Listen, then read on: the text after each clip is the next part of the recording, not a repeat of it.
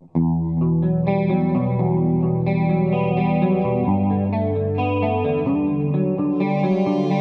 Rum of the Mist show that you are currently tuned into will begin in about 5 minutes. Until then, enjoy this wonderful tune.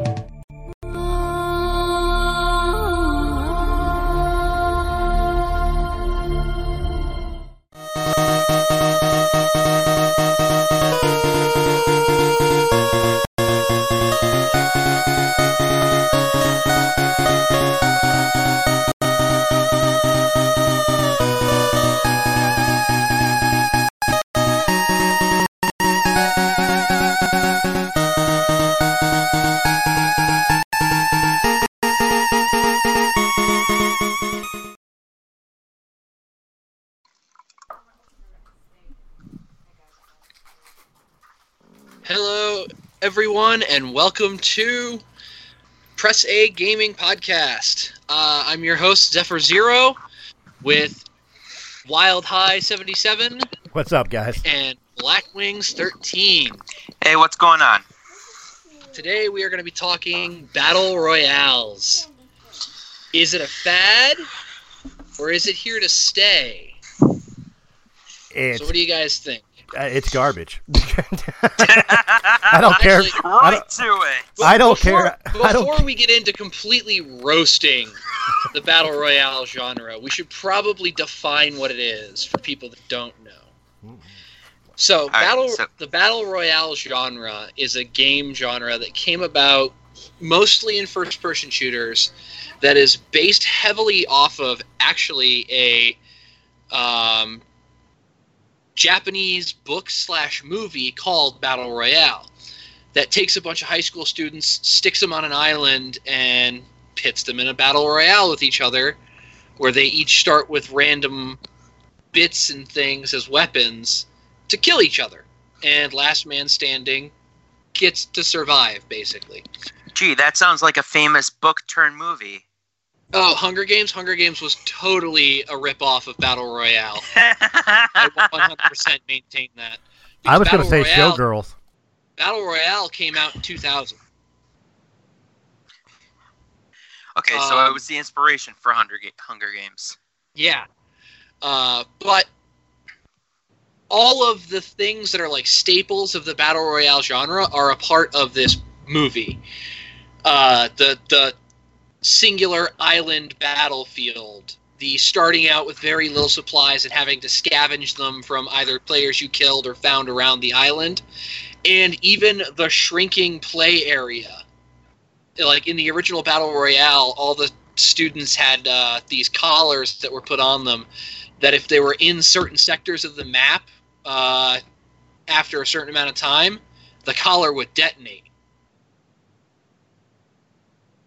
So the whole genre comes from that book movie. So that's really interesting. I never knew that. Actually, believe it or not, that actually increases my respect for the genre a slight bit. And when I say a slight bit, it's like, instead of a nutty turd, now it's a polished nutty turd. But I never knew the background of the Battle Royale game design actually came from inspiration like that. That's actually an interesting little tidbit. Oh yeah, I've actually known this about Battle Royale for a while because I actually read and watched Battle Royale back in high school. So back in 2008. Before the first Battle Royale games were even an inkling in somebody's brain. But now we've got tons of them out in the market. We've got stuff like Fortnite, PUBG. There's a new one that I've been hearing about, Apex Legends. Yeah, I've been hearing a lot about that lately. We've even got Call of Duty and other franchises getting in on the action. There's Battle Royale mods for Minecraft. Oh. So the question stands, is this just a fad, or can we expect the Battle Royale game and or the Battle Royale game mode to stick around? I'll let you go first, boss. He's talking to you, Black. Oh, okay. For me, it's a hard question to answer, to be completely honest, because yes, the Battle Royale genre started with PUBG and has escalated from that to the whole bunch of games that we've seen over the last 2 years. But for the concept itself, we've actually seen these type of games being played in other games in the past as a different type of game mode. Battle Royales, you could look at, for example, WWE. You always had a Battle Royale theme off of that because they have a match like that. And for me, it seems like this is something that is here to stay. Whether we see this iteration of it for a long period of time, that's still very much up in the air. See, I would agree to that, because like one of the first things I come to is like I think back to like Nintendo 64 days, for an example, and doing 4-player split screen death matches on GoldenEye. And I mean, oh god, yeah, of course. Really not too dissimilar to the ideal of the battle royal style that genres are. So I could definitely see the correlation from first person shooter online, one-on-one battles or group battles of individuals to what it's evolved into today. I would like to say it's a fad, and it probably is a fad, but I don't think it'll go away. It'll just evolve again. Okay, that's a pretty fair assessment. Personally, I think that the novelty of the Battle Royale is going to wear off, and probably wear off soon. Because we almost always see ebbs and flows like this in gaming. There's always the next big thing that comes out. Like, a while ago, it was survival games. Yes, the Telltale series games. Yeah, stuff like that. The Forest, Ark, Survival Evolved, Minecraft, technically. No Man's Sky. Yeah. Oh god, yeah. Let's not talk about that game tonight. That's a game for a different subject altogether. Yeah, I have feelings about that game. Yes, we know that. you have feelings about that game, Zephyr. Trust me. Well, see, now I'm interested on the feelings, but no, we'll save it for another podcast. Shit. But no, I'm going to be asking about that later. Oh man, but I mean, no, dirty, rotten lies. Yeah, hell, you know what? As a Fallout 76 player, sometimes you just got to deal with the garbage before they finally get it right. Yeah, I got to get back to 76 because it was pretty good to begin with. There were some bumps. And definitely the lack of storage was pretty bad. There's a lot of sound coming from you, Black. You okay? Sorry about... Yeah. Sorry, I had to move for a second. I was in a bad position. But I gotta get back to Fallout 76 because it was a little bumpy at the start, but it was pretty good still. You know, a couple shortcomings, but they did patch a couple of them real quick. Oh yeah. I don't have an issue with the Fallout 76, and quite honestly, like the people that complained about Fallout 76 in its initial state, I don't think they've ever played a Bethesda game before, because pretty much every game comes out with those types of glitches. You know, yeah. So it's really not dissimilar to me. It's kind of a thing. So I'm gonna be that guy right now and say that I have never even touched a Fallout title before. But I'm a huge fan of watching Let's Plays and watching other people play games. And over the last couple of months, I've seen a lot of people playing like Fallout 4, Fallout 76, getting ready for that game. And yes, it does have some problems, but it's not a bad game. It's something that could be easily solved with a couple of patches, and it would be a really good game. It's not my type of game, but it's not a bad game by any means. So you like watching Let's Plays and playthroughs? Yes. Zep, you did tell your friend that we do that on this channel. Oh yeah, he knows. Yes, that's actually how you guys got me introduced onto this channel, was because of that subject. Nice. He knows. We actually got to figure out how to get it set up so I can start putting some of my Let's Plays, because I think I want to start a brand new save file of Star Trek Online. Oh, you've got it. You play online? Oh yeah. Which system? PlayStation 4. See, I was doing a Let's Play on Star Trek Online on PS4. Oh. I'm actually stuck at a point right now, taking on the Romulan ship. They got this like huge like Death Star gun. Oh, okay. I'm getting my ass kicked by it. I know what part you're on, because I've played that too. I know exactly where you are. What tier ship do you have currently? I think it's the first tier. Like it's first tier. It's not start ship. It's the second one, the one up. Oh, okay. So like second tier 2 ship. Tier 2. Yeah, I got promoted and opened to another tier, but for some reason I couldn't get the supply officer to actually give me my next ship. Oh, yeah. My current save file. I'm like tier. I'm rear admiral. So I'm like almost tier 6. I'm a commander. Don't worry, dude. Once you get past that glitch, it's actually real easy to just keep leveling up through the ranks. It does not take much. No, I don't mind. I stepped away because of frustration at that. It's like I need help, and quite honestly, the MMO RPG world is weird anymore. I remember back in the day, you couldn't go 2 feet on like World of Warcraft or Old Republic and not have somebody there either to screw with you or to help you. Griefers and gankers. The original Battle Royale. But nowadays in Fallout 76, I will admit in Fallout 76, the community is pretty good for the most part. Better on PS4 than it is on Xbox One. PS4, a lot of people are more than willing to help a player out. I'm one of those players that if I see a lower level that need help, whether it's dropping them some junk or a better weapon, if I'm carrying a weapon that they could use to just, you need help with that quest. Something of that nature. But, like, I've noticed a downward trend in the MMO community where a lot of people just ignore you.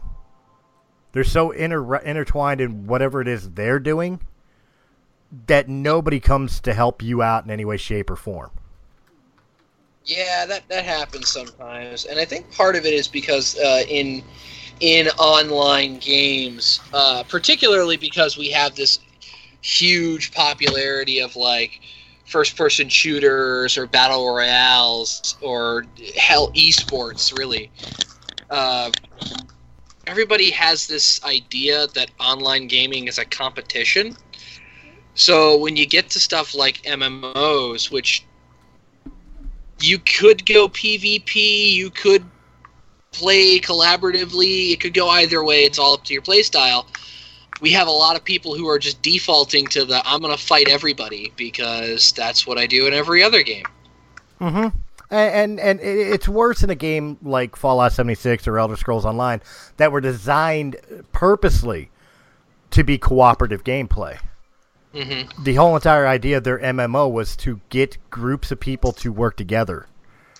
And when you have griefers coming in trying to screw with yourself, and you're right, it's all born from the first-person shooter multiplayer brain-dead gamer community, who this is the best they're ever going to do in their life, is sit in their mom's basement and be the maximum prestige level that they could be, and then go griefing lobbies that have low-level players.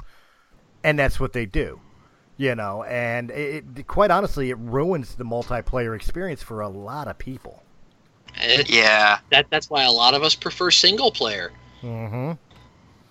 But the multiplayer community is really killing the single player community. I mean, yes, there's still single player games out there, but they're not as popular. They're not as sought after as the next Call of Duty, the next Battle Royale, the next Halo. Although Yeah, Halo still has a campaign to it, so. Yeah, exactly. Halo still has a pretty good campaign. Like that, they're like the beacon of light for single player amongst the multiplayer games. Now, Well, see, a game that can manage to do a great single player campaign and then follow that up with an exquisite multiplayer online community, that game right there immediately gets a grand slam. And it's going to be a game that's around for years and years to come, and no one will have very few bad things to say about it. Those are the type of games that we strive for. But the problem is like you trade one for the other all the time. Like, I could argue the point that Star Wars Battlefront 2 has a great campaign. And quite honestly, I don't have an issue with its online multiplayer. But my problem with it is that the campaign was 5 hours long. And the rest of it is all multiplayer. Yeah. I can agree with that. Again, it falls under, you need to have a proper balance. If it's too heavy on one side over the other, it feels too much towards that direction, and it doesn't feel like a proper game.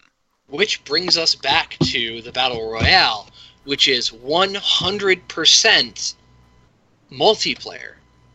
You can't really have a single-player campaign based around that.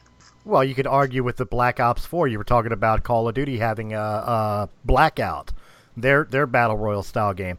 That replaced the campaign. Mm-hmm. That its whole entire purpose was to replace the campaign. To me, that's lazy programming. Oh, and yeah. I would agree with you on that. When I first heard that Fortnite was coming out and I saw the original trailer for it, I was stoked for this game. I really wanted to like it. I wanted to jump on board on it. And then I heard that it was doing this Battle Royale format. And, you know, I thought, okay, let's give this a shot. Let's see how it goes. And I watched a couple of Let's Plays. And my interest in that game plummeted through the floor.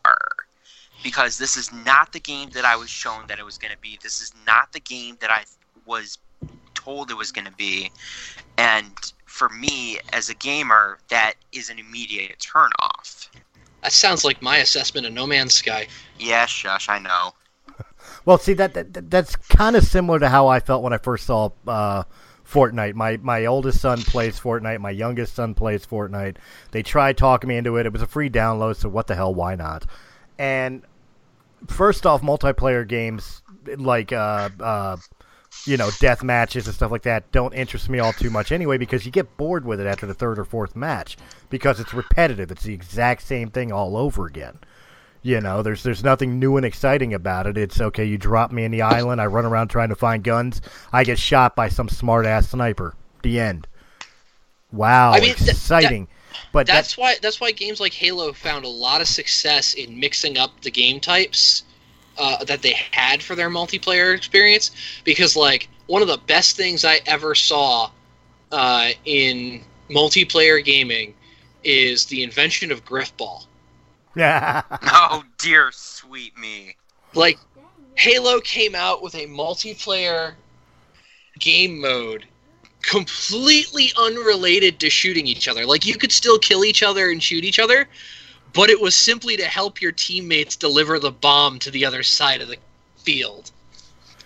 Call of Duty has something similar to that. They resurrected it a little bit in Black Ops 3, but the where it was best, it was called Blitz, and it was in Call of Duty Ghost. And quite honestly, it was the best game type you could ever do. It's literally run to the other side of the map and get to the opponent's scoring circle more times than they do in a certain amount of time. You know what I mean? And it was so much fun. It was a quick based gameplay, and you couldn't just stay still, because as you're staying still trying to camp, they're jumping into your little circle and scoring points. You know what I mean? So you got to constantly be gunning or moving. So it was a really intelligent gameplay, and unfortunately, they never really resurrected it past Ghost. Right, but that's like the thing for the survival of multiplayer is you got to mix it up every once in a while, and part of me feels like that's the reason why Battle Royale is gonna die off as a fad, is because it can't really mix it up. No, not really, because it's a simple premise, and you really can't build upon that premise. And that's where I think, at least in terms of the Battle Royale games we have right now, it is going to eventually die off as a genre. Plus, it's getting oversaturated real quick. Like, we're getting Battle Royale everything right now. It's so weird. Yeah, take Black Ops, for example, because we mentioned that earlier. When they announced Black Ops this time last year for coming out in November, we were told that it was going to have no campaign, it was going to be online only, and then they threw in the interesting curveball of saying they were throwing in a Battle Royale mode. Me personally, as a gamer, and I like my first-person shooters, I was very skeptical about this because having a online-only game is one thing, but having it with the Battle Royale option is like, is this going to work? I don't know. And then I saw this, and even I had to go, I might need to pick this game up because this actually looks pretty decent. But again, you can't build upon that. The problem is no. I actually own Black Ops 4 with Blackout, and I was against Black Ops 4 because of Black Ops 3. I thought Black Ops 3 was the biggest piece of shit Call of Duty game that's ever existed. I really absolutely hated the community. I hated the gameplay. I hated the weapons. I hated the maps. The one thing I'll give Black Ops 4, but Black Ops 4 is the most laziest game I've ever seen because all the maps for the normal multiplayer are rehashed maps from previous Call of Duty Black Ops games. Every one of them. There's no new map. Every one of them is a rehash of Black Ops 3, Black Ops 2, and Black Ops 1. Then you got the Battle Royale, which it's Fortnite, but first person. And without the building dynamic. There's no build dynamic. Well, like, Fortnite has the building dynamic because Fortnite was not originally Battle Royale. Fortnite was originally launched and was on the market for a little while as basically Minecraft with guns. It was a survival crafting game that also had first-person shooter elements. Now, see, that would have been more interesting. I'm not a Minecraft player. I know people who play it, and I've been yelled at numerous times that I don't play it, but I find that more exciting and entertaining and at least more purpose to it. The Battle Royale function of Fortnite didn't come about until PUBG exploded. Wow. In popularity. That's really amazing to me because that's one of those what could have been. See, I didn't even know that Minecraft had done this, and I'm a casual Minecraft player. I prefer to watch over play because I get bored playing it real quickly. The idea of doing a Battle Royale in Minecraft, I've actually seen it done. I've seen other people make a very similar to Hunger Games-esque arena and have a whole bunch of chests in the middle of the arena. You rush in, you grab a weapon, and you kill everybody. But for the company to actually go ahead and make this a game type in their already extremely successful game, that shows that they are at least tapped into the pulse of what is current and what's accurate at the time, and at least given it a fair shot. So to hear that Minecraft did this, I'm actually a little bit curious to take a better look at it myself. That is true, but can we talk about the elephant in the room that seems that has been plaguing video games a lot in the past couple of years, but seems to be extra prevalent in battle royale style games? At least the ones that I've watched. Microtransactions, pay to win. Yeah. Definitely a huge problem in gaming right now, and we could probably do an entire other podcast all on microtransactions. Because going back to the subject mentioned before of Battlefront 2, that right there is nothing but a microtransaction nightmare. But with Battlefront 2, you can earn everything through gameplay. Now, I'm thinking about like Fortnite, where your basic tier of play, you get something added to you, usually cosmetic, but it's like every 5th level or something like that. Or you could pay and you get something every level, and it actually becomes useful to you instead of just being cosmetic. So there was a very important lawsuit that happened last year, or it might have been 2 years ago. No, it was last year. That involved EA being brought to court over their loot boxes for Battlefront 2. And they got brought to court over the fact that it's considered gambling. And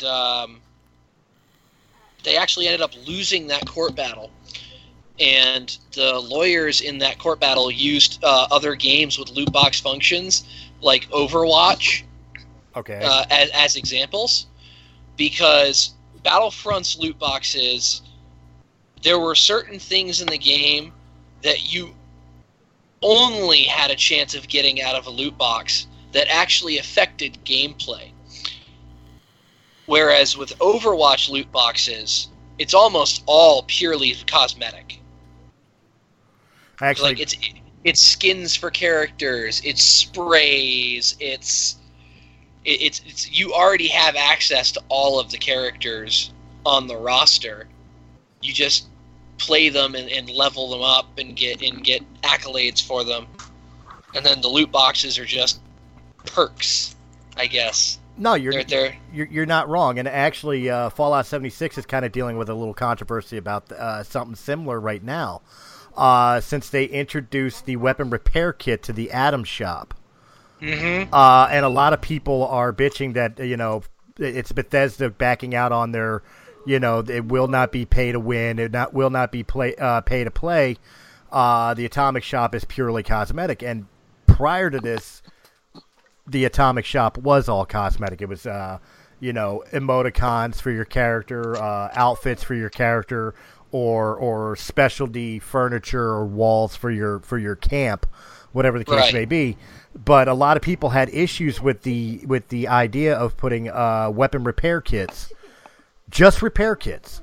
Now, I don't know. I kind of fall on the fence on this because I kind of see where everybody's coming from.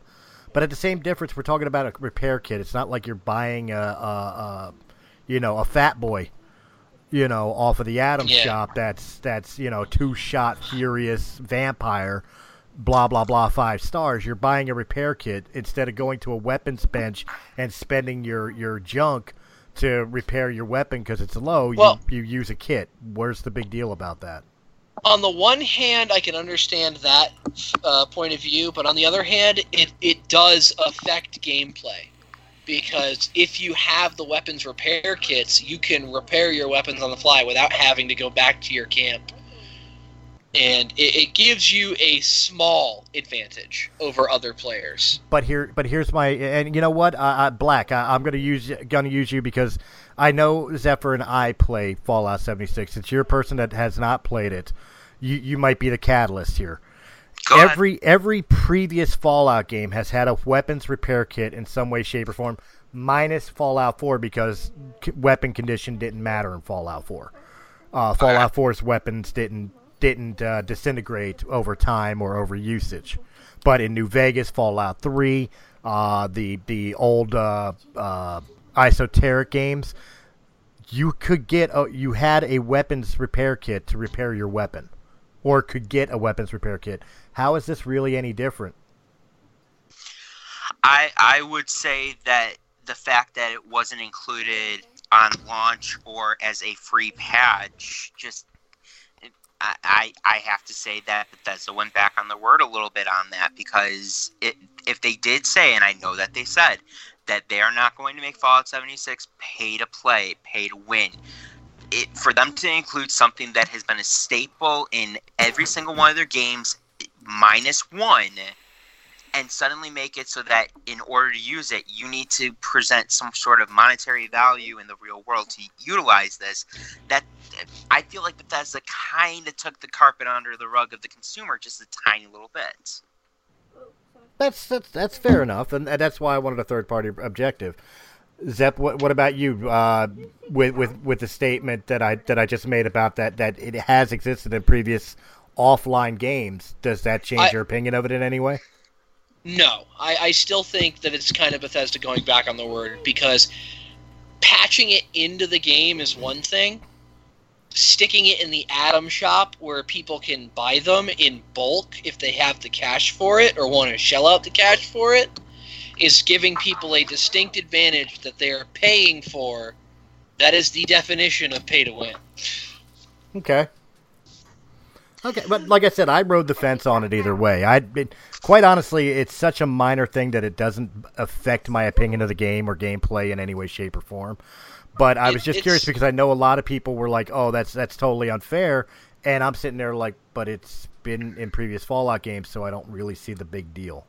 It's like League of Legends. There's almost always a distinct advantage of buying a brand new champion as soon as they come out.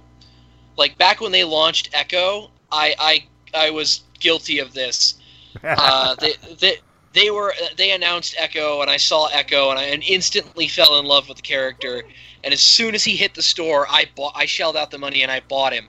And I was in the Rift kicking the shit out of everyone else because Echo was super unbalanced when he first dropped. That's another thing that I think that could be a definite podcast for future is, remember back in the day, besides the fact that when games released, they were full games instead of just half games and then DLCs. The other thing that was always a thing with games back in the day, like especially the cartridge days, a game came done. Characters were balanced, story was there, graphics were fixed, bugs were removed. There was no issues from launch of game, and it seems like game developers nowadays are just using us as beta testers but charging us full price for the game. There were sometimes bugs with old games, but more often than not, they were bugs that were found by the coders and developers that they decided to leave in because for some reason or another, they thought it was funny or they figured that it was hard for people to stumble upon it. Right. And then they started calling them Easter eggs and stuff like that. Yeah, exactly. Essentially, they had all these things even when we were going back to the cartridges. And to go off of the example used before, so maybe one character was just a tiny little bit better than another character. They obviously didn't have the ability to bring that back and revamp that character at the time, and they use terms like Easter eggs or something of the sorts just to give it that exotic feel of, this is a thing, we're acknowledging it, but it wasn't a mistake on our part. We left that in there for you to find out about.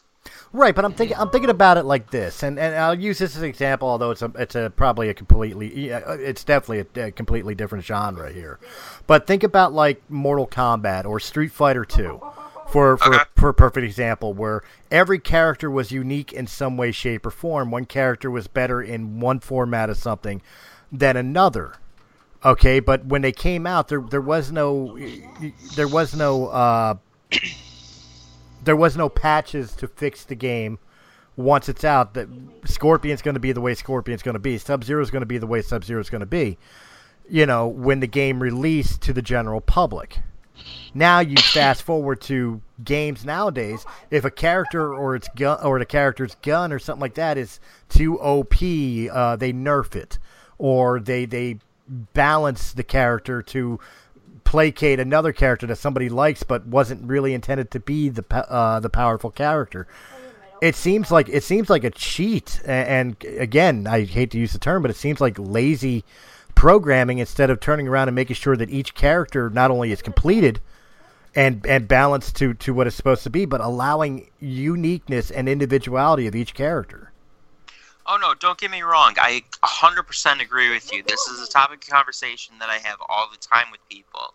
Of nowadays, to Zephyr's credit, feels as if we are constantly being bombarded with half-made games, and that we are beta testers being forced to pay the full retail price for an incomplete game. And back then, we didn't have that problem. And then all of a sudden, the internet became this big thing that it is now, and they're able to make these adjustments, maybe not on the fly, but give it a couple of weeks, and suddenly, boom, you have an update for your game. And for me, I agree with you 100%. It has made programmers, in my opinion, go a whole lot more lazy than they were back in the 80s, 90s, early 2000s. Absolutely. Zep?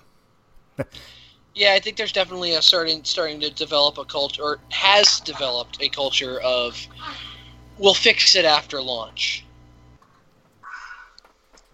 Because go ahead. the gaming industry has all in dove for the build hype, sell a bunch of copies, and then if there's anything wrong with it, fix it after the fact. See, that's something that has bugged me a lot, and I mean even more so in games nowadays, with the nerfing and buffing, especially with the multiplayer online shooters. You get a gun that, for sake of argument, like Call of Duty, you got a shotgun that, for some reason, has longer range than a shotgun should.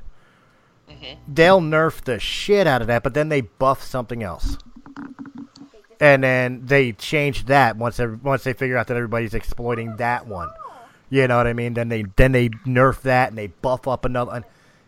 There is no balance. It seems like they're just either they're placating to the people bitching, or they're placating to the people that want to grief.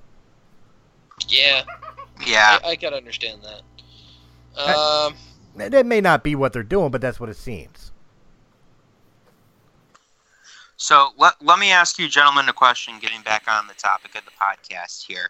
If Battle Royale games is supposed to have a future, what do the developers need to do in order to make it exceed past the 2 years that it's gotten to right now, and quite frankly has begun to begin a little bit stagnant? Relegate it to a game mode. Don't build a game entirely around Battle Royale, but make it a game mode that's a selling point of your game. Like the example that jumps out in my mind is again back to Call of Duty, but Call of Duty World at War, Nazi zombies. That easily is what sold that title. That was super popular game mode back in I think it was like 2008 to 2012, and it sold. Like, I remember people whose entire reason for going out and getting Call of Duty World at War was to play Nazi zombies. Like, it was just a good game mode, but Call of Duty didn't rely on that being the entire selling point. It was a perk that came with it. And I think if Battle Royale is to survive longer than being a fad, more games need to have Battle Royale be a game mode that's a selling point and not the entire point of their game. Uh-huh. I'll slightly agree, but I'll slightly disagree. I think even if you're selling that the Battle Royale format is your main sell point of the game, I think you should still offer different game types. Where, okay, you have your one life only in a on an island where, you know, it shrinks down and, you know, for last person surviving wins. But maybe you can offer a game type where everybody has like unlimited lives and it's time based, or a game type that first person to fully build and keep built their settlement wins, or something of that nature. Like, offer alternatives to change up the gameplay. Yeah, that too. That could work. Yeah, I would agree with that. So more variety, basically. Don't make Battle Royale the sole selling point, and more variety is basically what it boils down to. And I would go a step further on that and say that if you're going to keep Battle Royale around for a little while, throw a little bit of variety into how you make that genre into its own thing. It doesn't just have to be a shooter-based game. It doesn't have to be first or third-person shooter. Make it like I referenced before. WWE has multiple different matches that are Battle Royale themed. You have all these other games that are very similar to that. And the one that myself personally, that I never thought I would get into this genre, I said for the entire time, I have no interest in this. I finally found a Battle Royale game that I personally have been enjoying lately. And this is going to sound stupid, but Tetris 99 on the Nintendo Switch. Yes, you heard it here, folks. There is a Tetris Battle Royale. Yeah, I don't know who in Nintendo came up with this concept, but they deserve a raise because it is a free game on the Nintendo Switch, and I have to say, it is a lot of fun to play. You know, my youngest son has a Nintendo Switch. I'm going to tell him about the game as soon as this podcast is done. He's probably going to go download it tonight. It's great. It absolutely is. And it takes a step away from the Battle Royale games that we know right now, in that you have to kill every player. And yes, it continues on with this with Tetris in that you eliminate people, but you don't have as nearly much of a say in how you eliminate people in Tetris as you do with things like PUBG and Fortnite. And that people may be randomly attacking you, you don't know that. You may be attacking them in return. It essentially, you're just playing Tetris, and if you're doing well, it's showing on the game. I just say the thing I love most about Tetris 99 is that we have a bunch of video game streamers on YouTube getting their asses handed to them by 80-year-old grandmas that have been playing Tetris since This is even better than my Game Boy.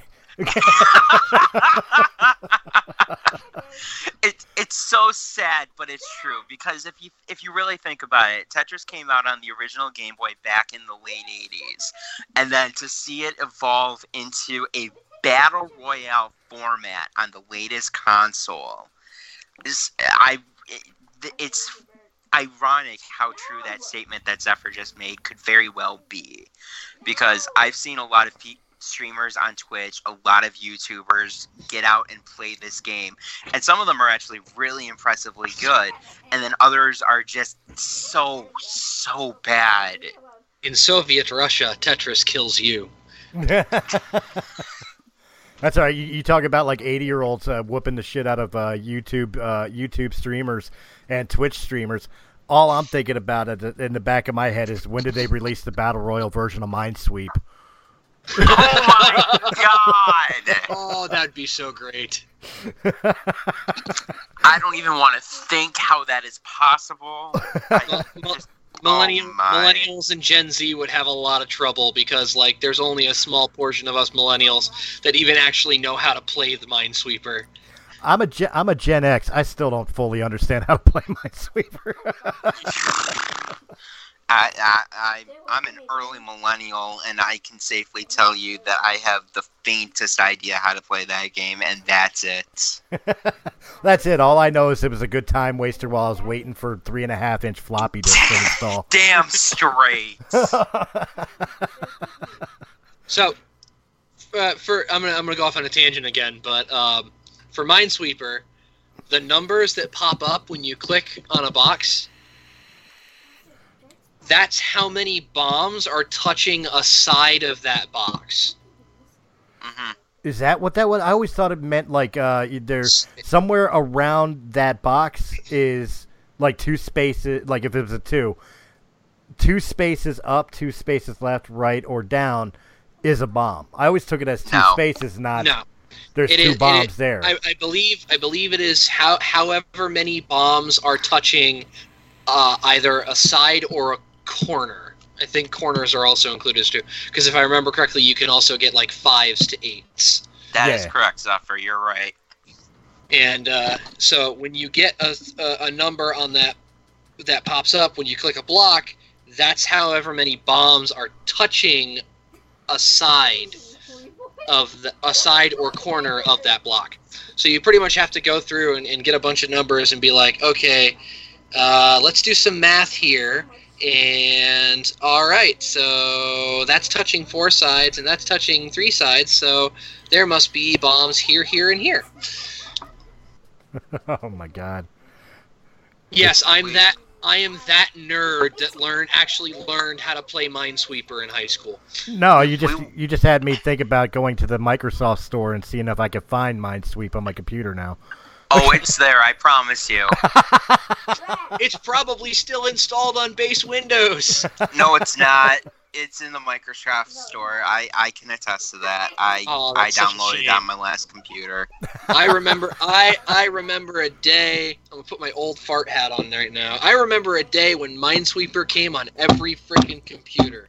It did. It did. You had Minesweeper. You had Solitaire, and I think Hearts was like the 3 mainstays that were always on there. Which I remember Hearts used to piss me off because I was a Spades player. And then there was that space pinball game that was with every computer. Oh my god, yes, the space 3D pinball. How did we go from Battle Royale to this? Welcome to the wonderful world of podcasting. If you truly want to feel the challenge of a battle royal, then get prepared for Spider Solitaire Battle Extreme. Now, real quickly, just to back Battle up about Royale 30 seconds poker. here. To back up 30 seconds here, a Battle Royale pinball game.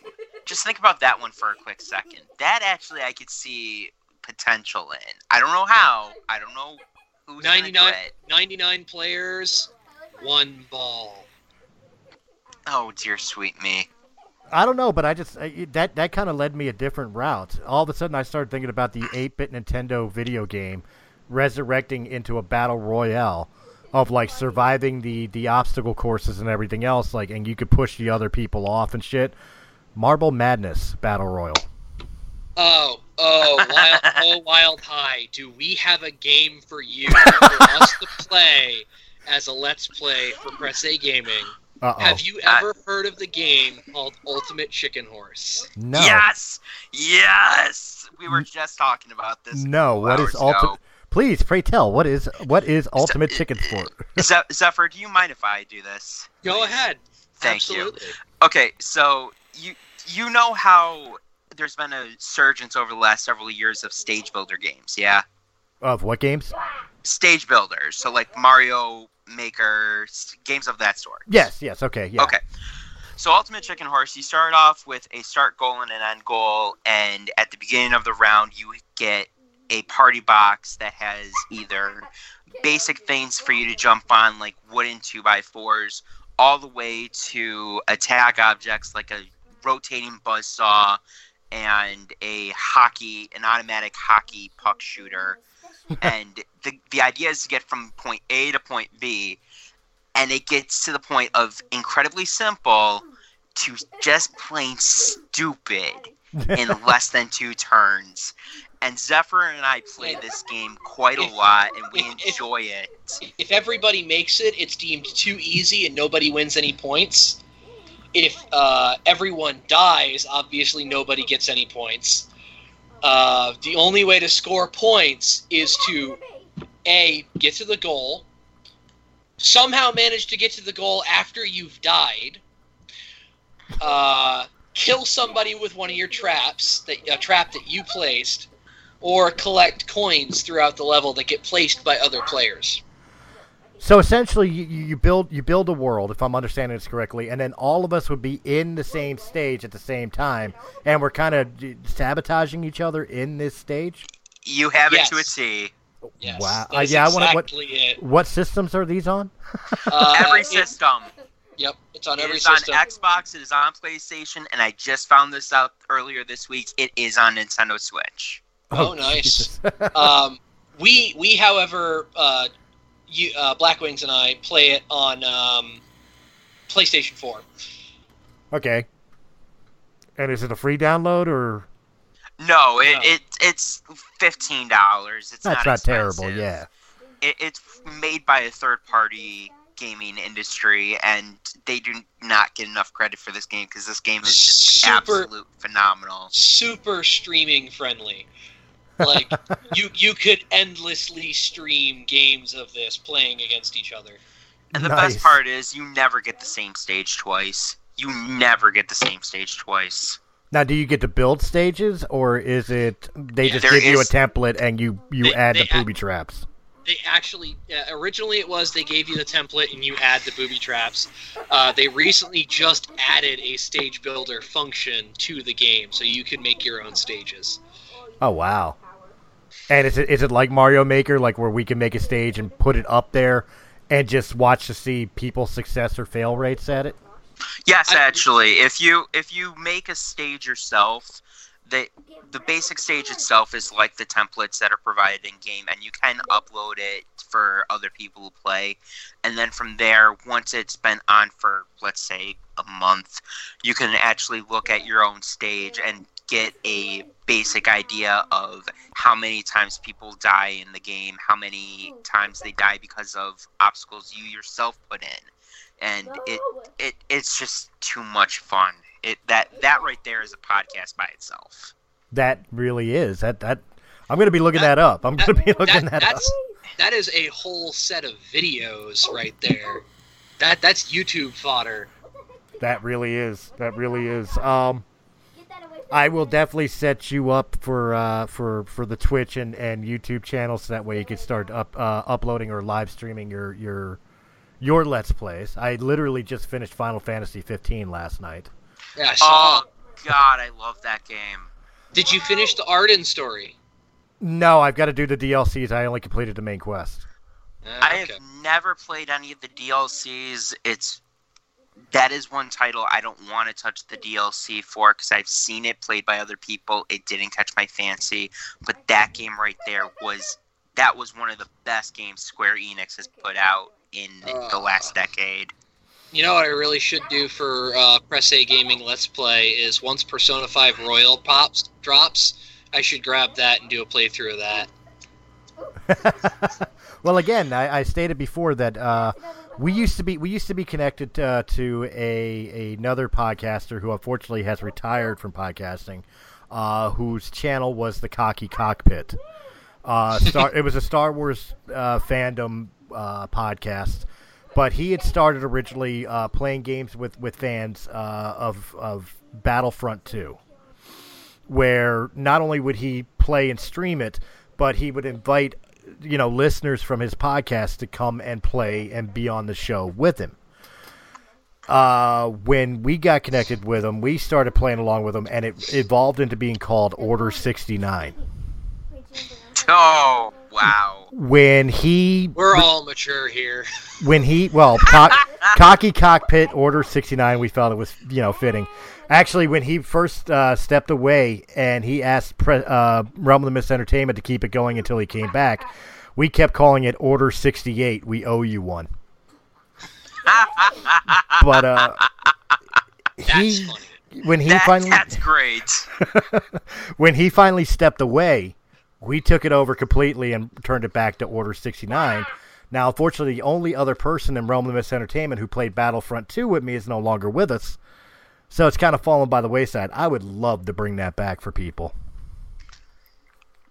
Well, I think that's going to be Press A Gaming, though, because we got the Press A Gaming Let's Play videos, and the Press A Gaming podcast is pretty much just where we either talk about some of the Let's Plays we've gone through, some of the multiplayer shenanigans we're probably going to go through, and gaming news. Like that's what this whole first inaugural episode was all about, was Battle Royales are huge right now. We'd be fools to not cash in on that topic. And we finish it up by simply saying, they're shit. Make a real video game. No, perfectly said, man. Or at least we're ready for the next fad. I don't know, man, because I remember I remember when there was a big fad for fighting games, like we were talking about earlier with Street Fighter 2 and Mortal Kombat. Then came Tekken, then came all those other ones for a while, all the way to the point where all of a sudden, like, they're cashing in where they're having Super Smash Brothers, or when Square started having the Final Fantasy characters face off, or Star Wars' Masters of Terrakasi. Like, there was a fighting game everywhere. I don't need another fad. Just make a good game. Well, the thing with fighting games was it started out as a fad, and then it became its own entire genre. So it's a possibility. It still remains to be seen, but there's a possibility that Battle Royale might be going the way of becoming its own genre. It remains to be seen. I don't think Battle Royale is going to get as big as fighting genre did, because you had titles like Street Fighter and Mortal Kombat that started off as box arcade games. You would go into an arcade to play these games, and then they went to console, and they just exploded from there. They started off with the most humblest of beginnings, and it by necessity, it exploded the way that it did. I can already feel that these type of games that we have with battle royale games, it doesn't have that momentum. It doesn't have that head of steam. I think that it's going to die off within the next 5 years. You know what? Black brings up a very good point that I'd like to submit as a future Press A Gaming podcast a topic. Oh, arcades. The death of them, and should they return?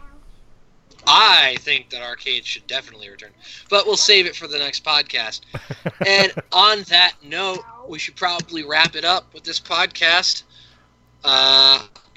Chris, or Wild High, where can they find you? Well, you can find me anywhere there is Realm of the Mist entertainment, including right here on Press A Gaming Podcast, which I am super excited because let me share a story real quick, guys.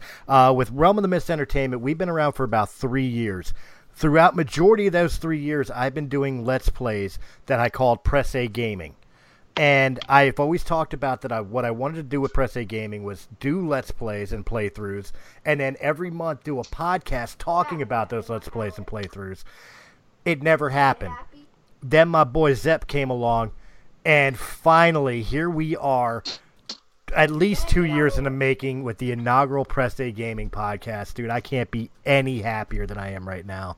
So make sure you're checking this out and all the other great playthroughs and Let's Plays from Press A Gaming, as well as all the great podcasts of Realm of the Mist Entertainment. And, of course, you can find all the Realm of the Mist podcasts wherever quality podcasts are heard. All right, Black, where can they find you? You can find me in a variety of different places. I am on Facebook. You can find me under my normal name of Josh Wilson or UA Blackwanes. I am on Twitch under the handle of Blackwanes13. That's Roman numeral 13. I also do have a YouTube account. It's not much to speak about, but you can find me on there. And I have to say that for the inaugural session right here, this was an absolute joy and a privilege to be on this, and I've enjoyed the last hour of talking with you guys, and I hope we can make this a more common thing. Well, I second that. See what the future holds. All right, everybody, you can find me at anywhere on Realm of the Mist that I happen to be guest starring on. Obviously, you can find me as host of Press A Gaming Podcast. And you can also follow me on Twitter, because apparently I have one of those, and I didn't even realize it. Follow me at Zephyr0. That's zero spelled Z-E-R with an actual zero. Yes, I had a Twitter and didn't even realize it. Everybody point and laugh. Don't worry about it, dude. I just recently restarted mine, so it's all good. And, of course, you can also start to find me on the Realm of the Mist YouTube channel, where I'll be starting to post some of my own Let's Plays. Yes. Hope to see. And always remember, press A for more great content on the next podcast. Why didn't the Three Little Pigs go in for some kind of flat share scheme? Does Jesus get to choose which wine he turns it into? Why don't Sims have the upper body strength to climb out of a swimming pool? And does every really want to be a cat? And I'm Alex Pratt. If you're the type of person who thinks these deep filler questions, then For the Brink is the podcast for you. Disney character song lyrics, social etiquette. Tune in every week for your paralysis by analysis. All topic suggestions welcome. If you can think it, we can overthink it. Think to the Brink. Available on all podcast platforms. Hey everyone, this is John Tolley, inviting you to check out War of Stars, a Star Wars podcast. Each week, me and Mike Chris discuss the news and theories surrounding one of the movie franchise worlds. Every Wednesday at 8 Eastern, as we see far, far away, right here on AF and wherever fine podcasts.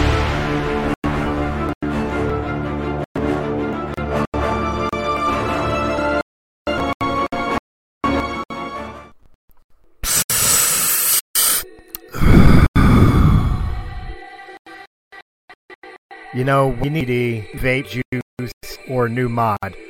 Go to Vape Scorpion, 089 Boston Avenue, Philadelphia, PA 19116. They are known as East Coast. They have all your needs, the equipment to use. And while you're there, sit down, enjoy a beer, bring your own, and have your cool people. As you your vape machine, or maybe you just want to try a locally made, make sure you hit up Vape Scorpion. That's 1085 Boston Avenue, Philadelphia, PA 19116, or give a call to 215-464-8273. Oh yeah, and make sure you let me know that Realm of the Mist Entertainment. He said that she said, how dare you say that? That's offensive. What someone just said, it had to be said with VPA time. Check out the recordings at any time. Guest Weekly. Listener, beware. Mature content, sexual content, trigger warning. Do you dare say it? Hi, my name's Chris, and I'm here to talk about Realm of the Mist podcast. Realm of the Podcast, we talk about all the entertainment things, from movies, music, books, comic books, and many other forms of entertainment, as well as politics, current events, general having a good time. If you're looking for that is right up your alley, look no further than Realm of the Mist podcast. Here on Anchor.fm, fine podcasts can be heard. Hi, this is Dave from the Comic Collection at 83 Bustleton Pike in Feasterville, Pennsylvania. Our phone number is 215-357-3332. We are right next to Northeast Philadelphia. We have action figures, gaming, statues, albums, and CDs, graphic novels, other knickknacks, and, of course, comics. Established in 1985, we are your go-to store. Come by and say hello, and say that the guys from Radiocast FM Radio sent you. The address again is 83 Bustleton Pike, Feasterville, Pennsylvania, or call 215-357-3332.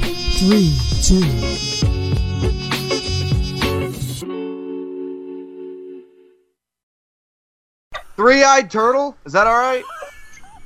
I'm fucking a three-eyed turtle. Who wants a mustache ride? Are you tired of the same old podcasts with no humor?